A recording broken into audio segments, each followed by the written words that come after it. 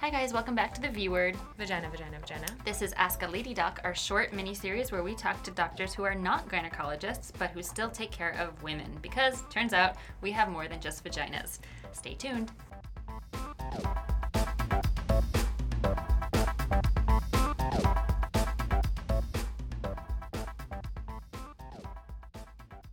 Producer Bethney Bonilla has this interview with Dr. Lisa Rogo-Gupta, a urogynecologist. So I am a urogynecologist, which is a funny sounding word. I've had friends ask me what's so special about gynecology in Europe, and gotten the chance to then explain that it's actually about bladder function in women, that there's more in the pelvis than just having a period, than just your ovaries, that bowel and bladder function change with time, and they're a natural part of our human existence. They have to happen. And so that's a whole field, actually. Sometimes I say I feel like I'm everybody's secret girlfriend, because we talk to patients, or I talk to patients, about things that they don't normally discuss. So what has happened historically is that many women thought that their bladder symptoms had to be taken care of by a urologist. And what has happened is we sort of realize that the gynecologist serves a very important role here. We have a unique relationship with patients. That's why we do what we do. And we understand what goes on in their pelvis in a different way. We're more emotionally connected to it. There's just no substitute for that in healthcare, we think. And so the urogynecology training now includes female urology. It includes some colorectal surgery training, that means your constipation and your hemorrhoids. And so the modern urogynecology has now gotten a new name called, female pelvic medicine and reconstructive surgery. It's terribly long. It's a crazy acronym. It makes no sense, but it's basically a politically correct way of saying the person who probably knows you best also knows about your adult potty training, and we're happy to talk about it. You touched on something, the lack of communication and maybe the silence. That's, I mean, I have to just bring this up. I text Jen and Erica the other day saying, hey, I set up a Google News alert for women's health news. I've been getting updates daily. Everything I'm seeing is diet related. And so there's just like this silence happening. Yeah. And so it goes down just to the particular field of just specific things that are happening to women that just aren't being talked about. Oh, absolutely. Urinary incontinence, so leakage of urine against your will, right, or at a non-socially convenient time, that's a huge one. And U.S. women have said that's the number one most embarrassing health issue. So we know that most of them suffer in silence. We know that women in the past were sort of told, yes, dear, live with it, and the history of paternalistic medicine. And most of the providers in my sort of generation in this new world really feel like that's inappropriate, and it's our responsibility to tell women of all ages what their options are, to acknowledge this as an important health issue, and to give them those choices and allow them, right? That's the informed consent process. It's the informed decision making and the joint decision making about what you want to do. But you're absolutely right. That's not as cool and as sexy as, diet and cancer and breast exams. Everything is about that, when really my issues affect more women. I think that's what the podcast has been such a great tool, because it is your girlfriend. It can be that you're listening in your car on your own.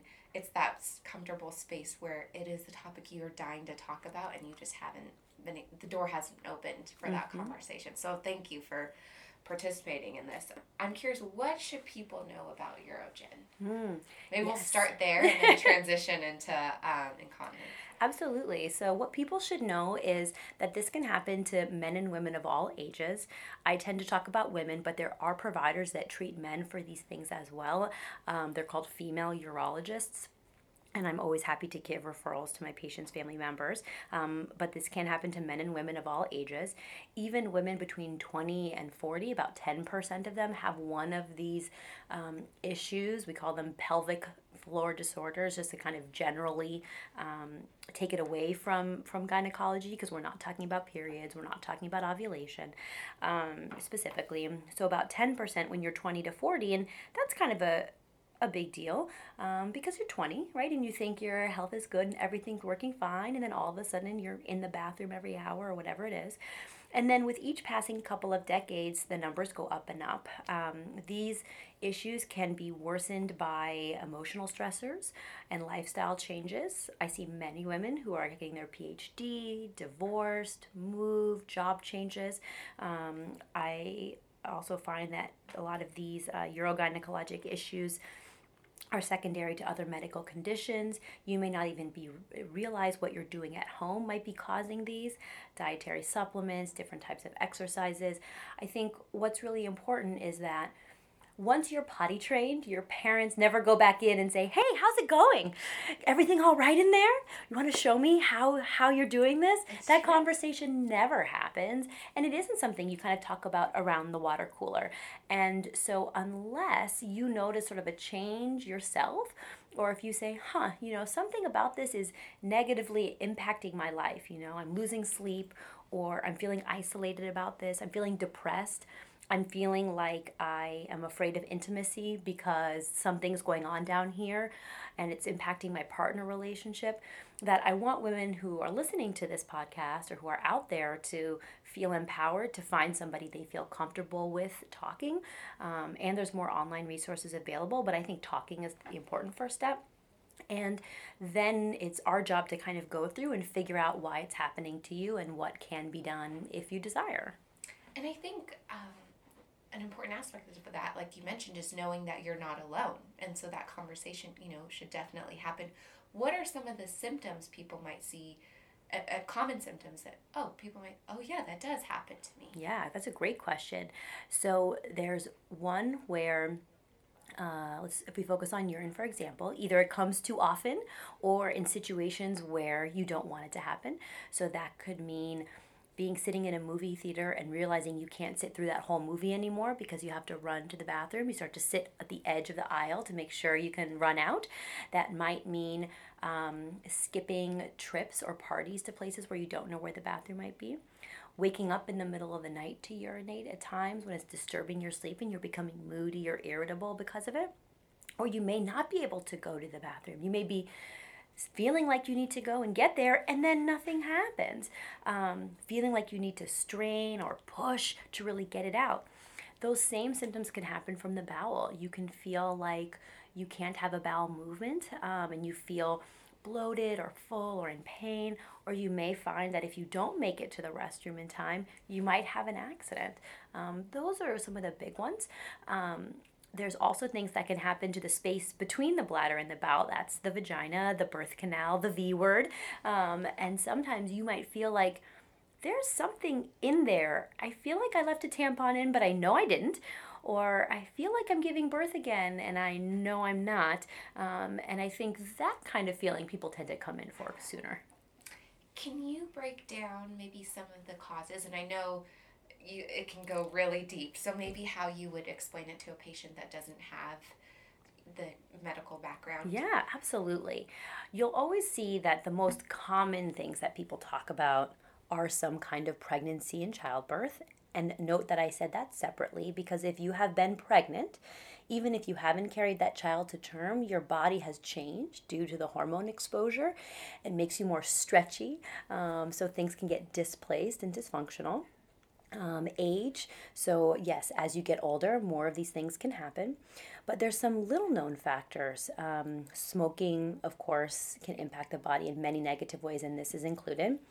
Long-term straining. I think one of the silent ones that people don't talk about is what many women call constipation.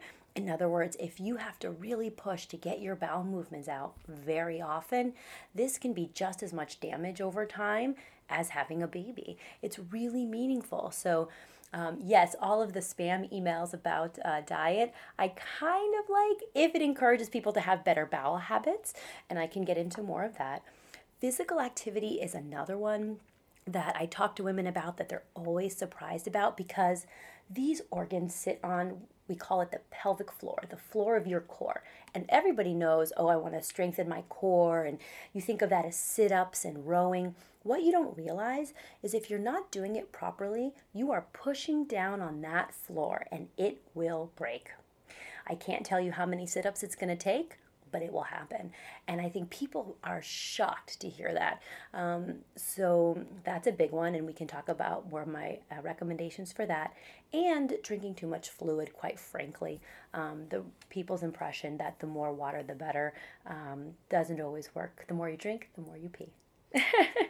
And I'm sure it varies, but leakage is happening. Is it just the muscles aren't, or they are?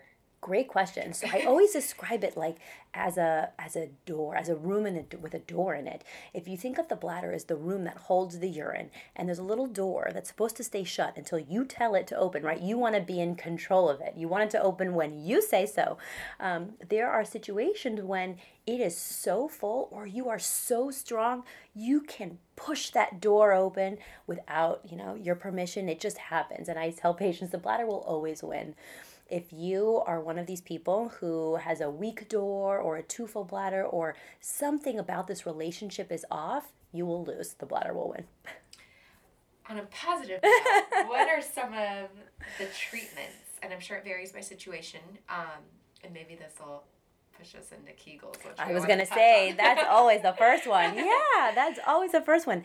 The Kegels are a funny thing. So most people know that phrase. They know that word Kegels. And it could be from their mom. It could be from a nurse that told them. It could be something they read online. It's an easy word that people remember. The concept of that is that this floor, right? That floor that sits underneath there, if you can engage those muscles of your core and you can practice squeezing them in, you can squeeze that door shut. They surround that door. It's a nice concept. When you squeeze the door, it relaxes the room and the room says, okay, I'm going to hold more for as long as you want. That's that concept. Initially described or idealized for women who had an injury after childbirth. But there's so many problems with how this has worked in practicality. For example, when we try and ask people and test them, how do you do? Only 40% of women can actually do it correctly. So that is a huge waste of time on their part and a problem. Yeah, because you've never had to engage those muscles before. You have no idea. And remember, these muscles, this floor is designed to give you very non-specific signals, right? If you think about evolution, if you felt every second of being pregnant, no one would have a second child. They wouldn't want that. I certainly wouldn't. It's really designed to be very, very blunted. So this isn't an area like your fingers are where you have very finite control. I prefer what we call in the field, it's pelvic floor physical therapy. So what that means is like a personal trainer for your Kegels, for your pelvic floor. These are physical therapists who are certified in pelvic floor in this base of your core. They're very comfortable treating women. They tend to also be women themselves. They're located, you can go to the American Physical Therapy Association website, and there is a listing. So no matter where you live, wherever you're listening to this, you can find one in your area. And I suggest that you go to this person and you get a customized instruction and evaluation. Once you have that customized instruction and evaluation, you'll be able to translate that to exercises you can do at home. Just like if you pulled a muscle in your back, just like if you had a knee replacement, if you did any other thing, you wouldn't think twice, any other kind of sports injury, right, to go to physical therapy. And it's really important to treat your pelvic core just the same. When we test people with physical therapists, then all of a sudden 80% can do it and see improvement, right? That's a huge difference. There are commercially available sort of Kegel trainers or pelvic floor trainers that women can get at home. You can get them online where it's a device, let's say it's a shape of a flattened egg that you can put in the vagina, and it can sync to an app so you can visually see how much pressure you're generating. Are you doing it correctly? Just like I have the activity circle on my watch, just like you have your Fitbit. So just kind of that concept that this should be part of your exercise routine as well, but do it in a way that you make sure you're not causing harm unwillingly or unknowingly. Because that was one of my questions. Is there a wrong or dangerous way of doing it? Oh, yes, there is. And many women, as I have them test, doing their sit-ups, etc., I can see the floor coming out. It's like they're pushing out a baby every time they do a push-up. So, yes, I have seen women who have total what we call prolapse. In other words, their V word turns completely inside out. It can hang down 5 or 6 inches. And they've never had children, but they're professional weightlifters, for example, or professional dog walkers, right? 150-pound dogs that you're pulling on all the time. Yes, so this is real. So if you are out there and this sounds familiar to you, please, please, please talk to your doctor about seeing a physical therapist that you can work with so that you can start to be aware and protect yourself before you know what can happen. Any other treatments people should know about that? Absolutely. So if women are comfortable using a tampon, then and are having a little bit of urinary leakage, let's say they know if they've had a full bladder or a glass of wine and then they start laughing, they know they're going to have a little bit of drops in the underwear, or perhaps if they go dancing, they might have a larger leakage, or, oh, I've just started P90X and I'm, I can't really do it because I know my pants are going to turn colors. There is an over-the-counter tampon for this. It's made by Poise. Plug, they don't pay me. Asterisk, I don't get any money for this, but it's made by Poise only. It's called Impressa, and you can order it online or in the big box stores, and you can put it in yourself like a tampon. It's an 8-hour device. Wear it to help keep you dry, because what it does is it just puts a little bit of pressure on that door to help it stay shut as you are very, very strong. So I was Googling around and I found a talk you did on pelvic health. You had a statement saying that preventative health is a lifestyle. And I thought that was such an important thing. I'm curious, tips that people should learn about, just have a lifestyle, a preventative lifestyle. Great question, and that is so wonderful. I'm so glad that resonates with people out there, because I really think it's the wave of the future, and it's how we should behave and how we should think. First, I would say be aware of that fluid intake. Don't think that because you read it online that you should drink 8, 10, 15, 16, 25 glasses of water a day. We're moving away from that, and the average person of normal weight and size, who does not have a physical activity, severe level that they're sweating, perhaps only needs between a liter and a half, so maybe is only in the 4 8-ounce glass world. I think that's a very important one. I think the awareness that not all fluids are good, so sugary, caffeinated, carbonated beverages, we know that they can be irritating for some women. It can make you go more often, and you can feel very strange because you say, well, I just, had a bowel movement, or I just emptied my bladder half an hour ago. Why am I there again? So it's important to identify the things that you put into your body. If they make you feel a funny way, don't just say, oh, they're good for me, so it must be fine. Question that and stop it. That's an important one. I think that bowel movements are a big one, truthfully. Nobody wants to talk about it, but making sure you are aware if there are certain foods in the diet, right, tends to be milk products or carbohydrates. More and more people are discovering that they have problems with gluten. If there are things that you are, again, same thing, putting in your body, but somehow the body is not ejecting it in a way that feels good, talk. The way we like people to have bowel movements, or the sort of way we find that the body likes to work best, is that your bowel movement should be, we call it like a toothpaste consistency or lumpy sausage, about 6-inch pieces or more, and they should come about an hour after you first wake up or you have your first meal. The reason is, as you're asleep, the food moves through your system, right? You're relaxed. That's why we like people to get sleep as well. And then in the morning, it's ready to go. And as you walk around, it starts to descend and send those signals to the body that, okay, I'm ready to go now. And that kind of ties in a little bit with the water. And I hear over and over again, if I drink more water, my poop will be better. And that's not true. It's never been shown to be the case. Walking is the only thing that has been shown to work. So get up and walk. Take the stairs, stop using the elevators, go back to walking down the hall to see your friend in the apartment building or in your dorm. Don't just text. That really will help you long term. So that's a big one.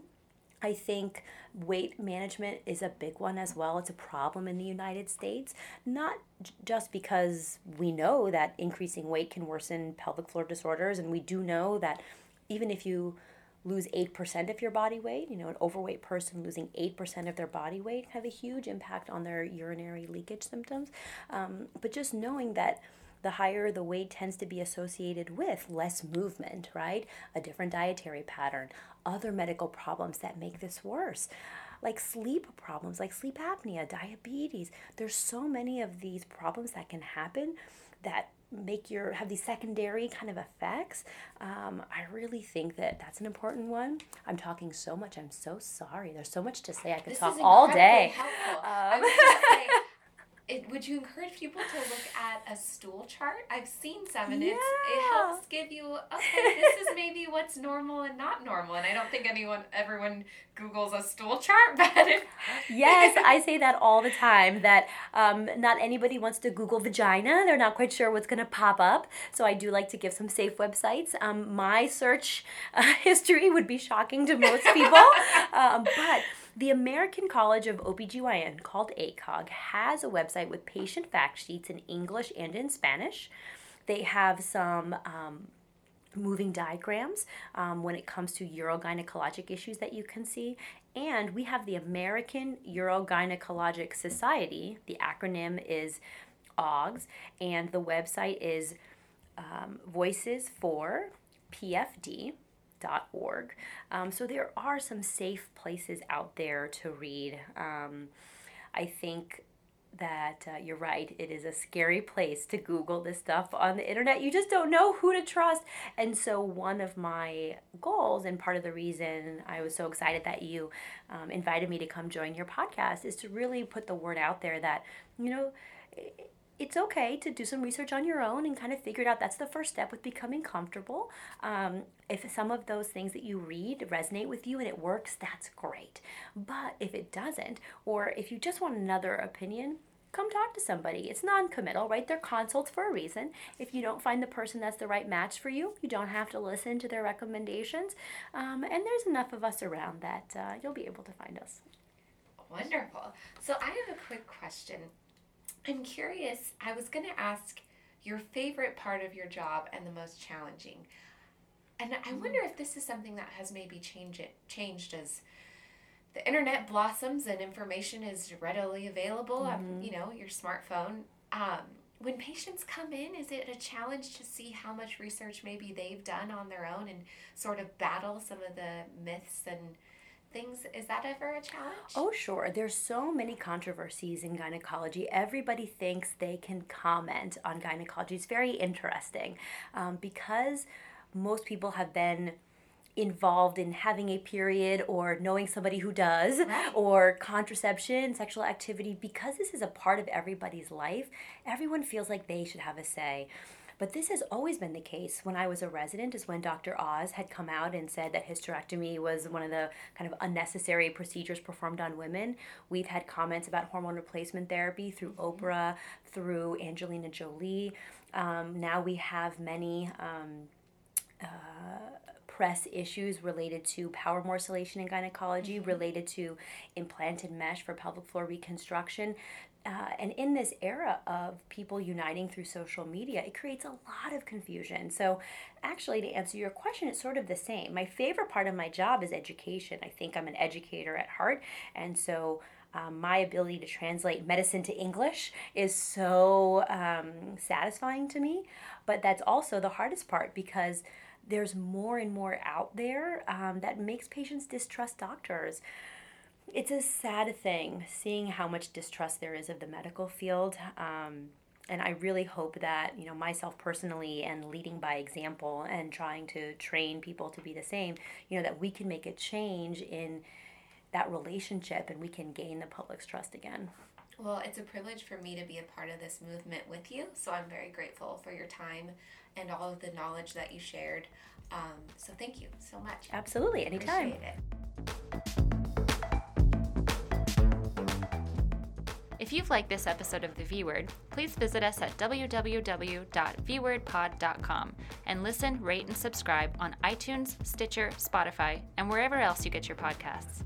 You can also follow us on Twitter, Facebook, and Instagram at VWordPod. This podcast was written and produced by the V Word team, Dr. Jennifer Conti, Dr. Erica Cahill, and Bethney Bonilla. Thanks for listening.